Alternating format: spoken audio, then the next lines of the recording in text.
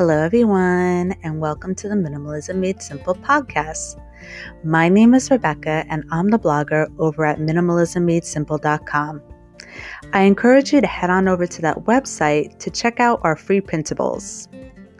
I also recently just launched my ebook, which is called Why Minimalism? The Choice is Simple, and I'll leave a link for that in the description below. Thank you so much for tuning in today, and let's get started with today's episode. So today we're going to talk about how to make some positive changes in your life. In your self-improvement journey, it's essential to have the mindset of not settling with who you are, but to know that you can always be better than the version of yourself yesterday. Growth is always an option, and you have complete control over the significant changes you choose to make in creating a life that you want. By making these positive changes means that you will not only care about becoming better, but that you're on your way to live a life you're proud of.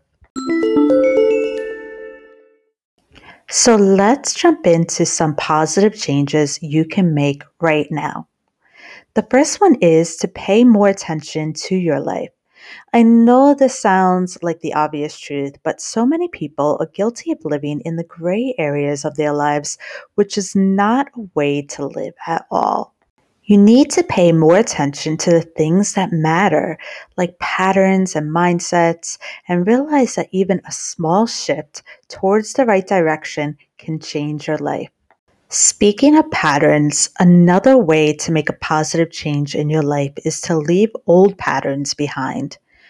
You need to be courageous enough to leave patterns and habits that no longer are serving your growth, because otherwise you'll stay the same version of yourself for the rest of your life. Be willing to close the door on things and habits that simply don't contribute to your growth. Which leads me to another positive change, which is to be uncomfortable with uncertainty.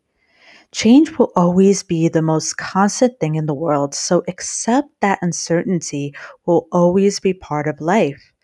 You can't always predict what's going to happen, and trying to do so will just frustrate you further. Another important change to make is to stop chasing the wrong things. Whether it's people, relationships, careers, or mindsets, stop chasing these things that are detrimental to your growth and self-improvement and let them all go. You'll never get to where you want to be if these things are holding you back in your life.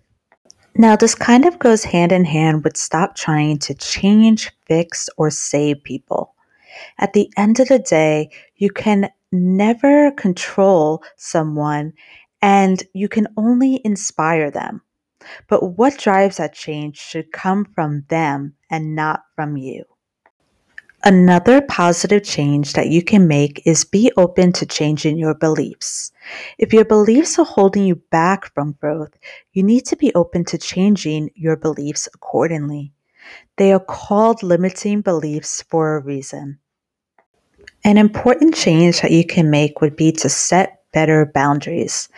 You can't keep complaining about being taken advantage of constantly if you refuse to set better boundaries. Stop feeling guilty about this and realize that boundaries are a sign of respect, both to yourself and to others. We also want to stop setting unrealistic expectations. Expectations will do more harm than good, especially when they're unrealistic. It only sets things up for disaster, so stop putting that kind of pressure onto others and yourself. And last but not least, invest in yourself.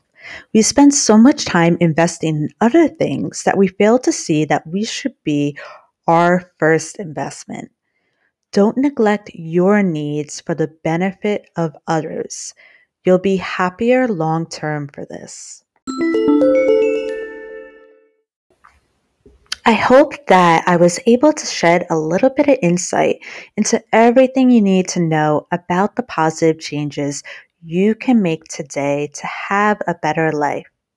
These positive changes aren't magic, but they can trigger your desire to improve your life through simple things like a change of perspective and habits.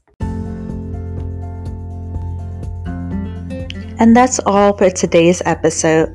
Thank you so much for tuning in.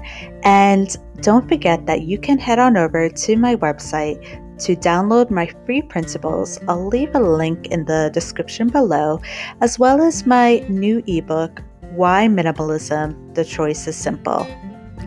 Thank you so much for tuning in today, and I'll catch you in the next episode. Bye-bye.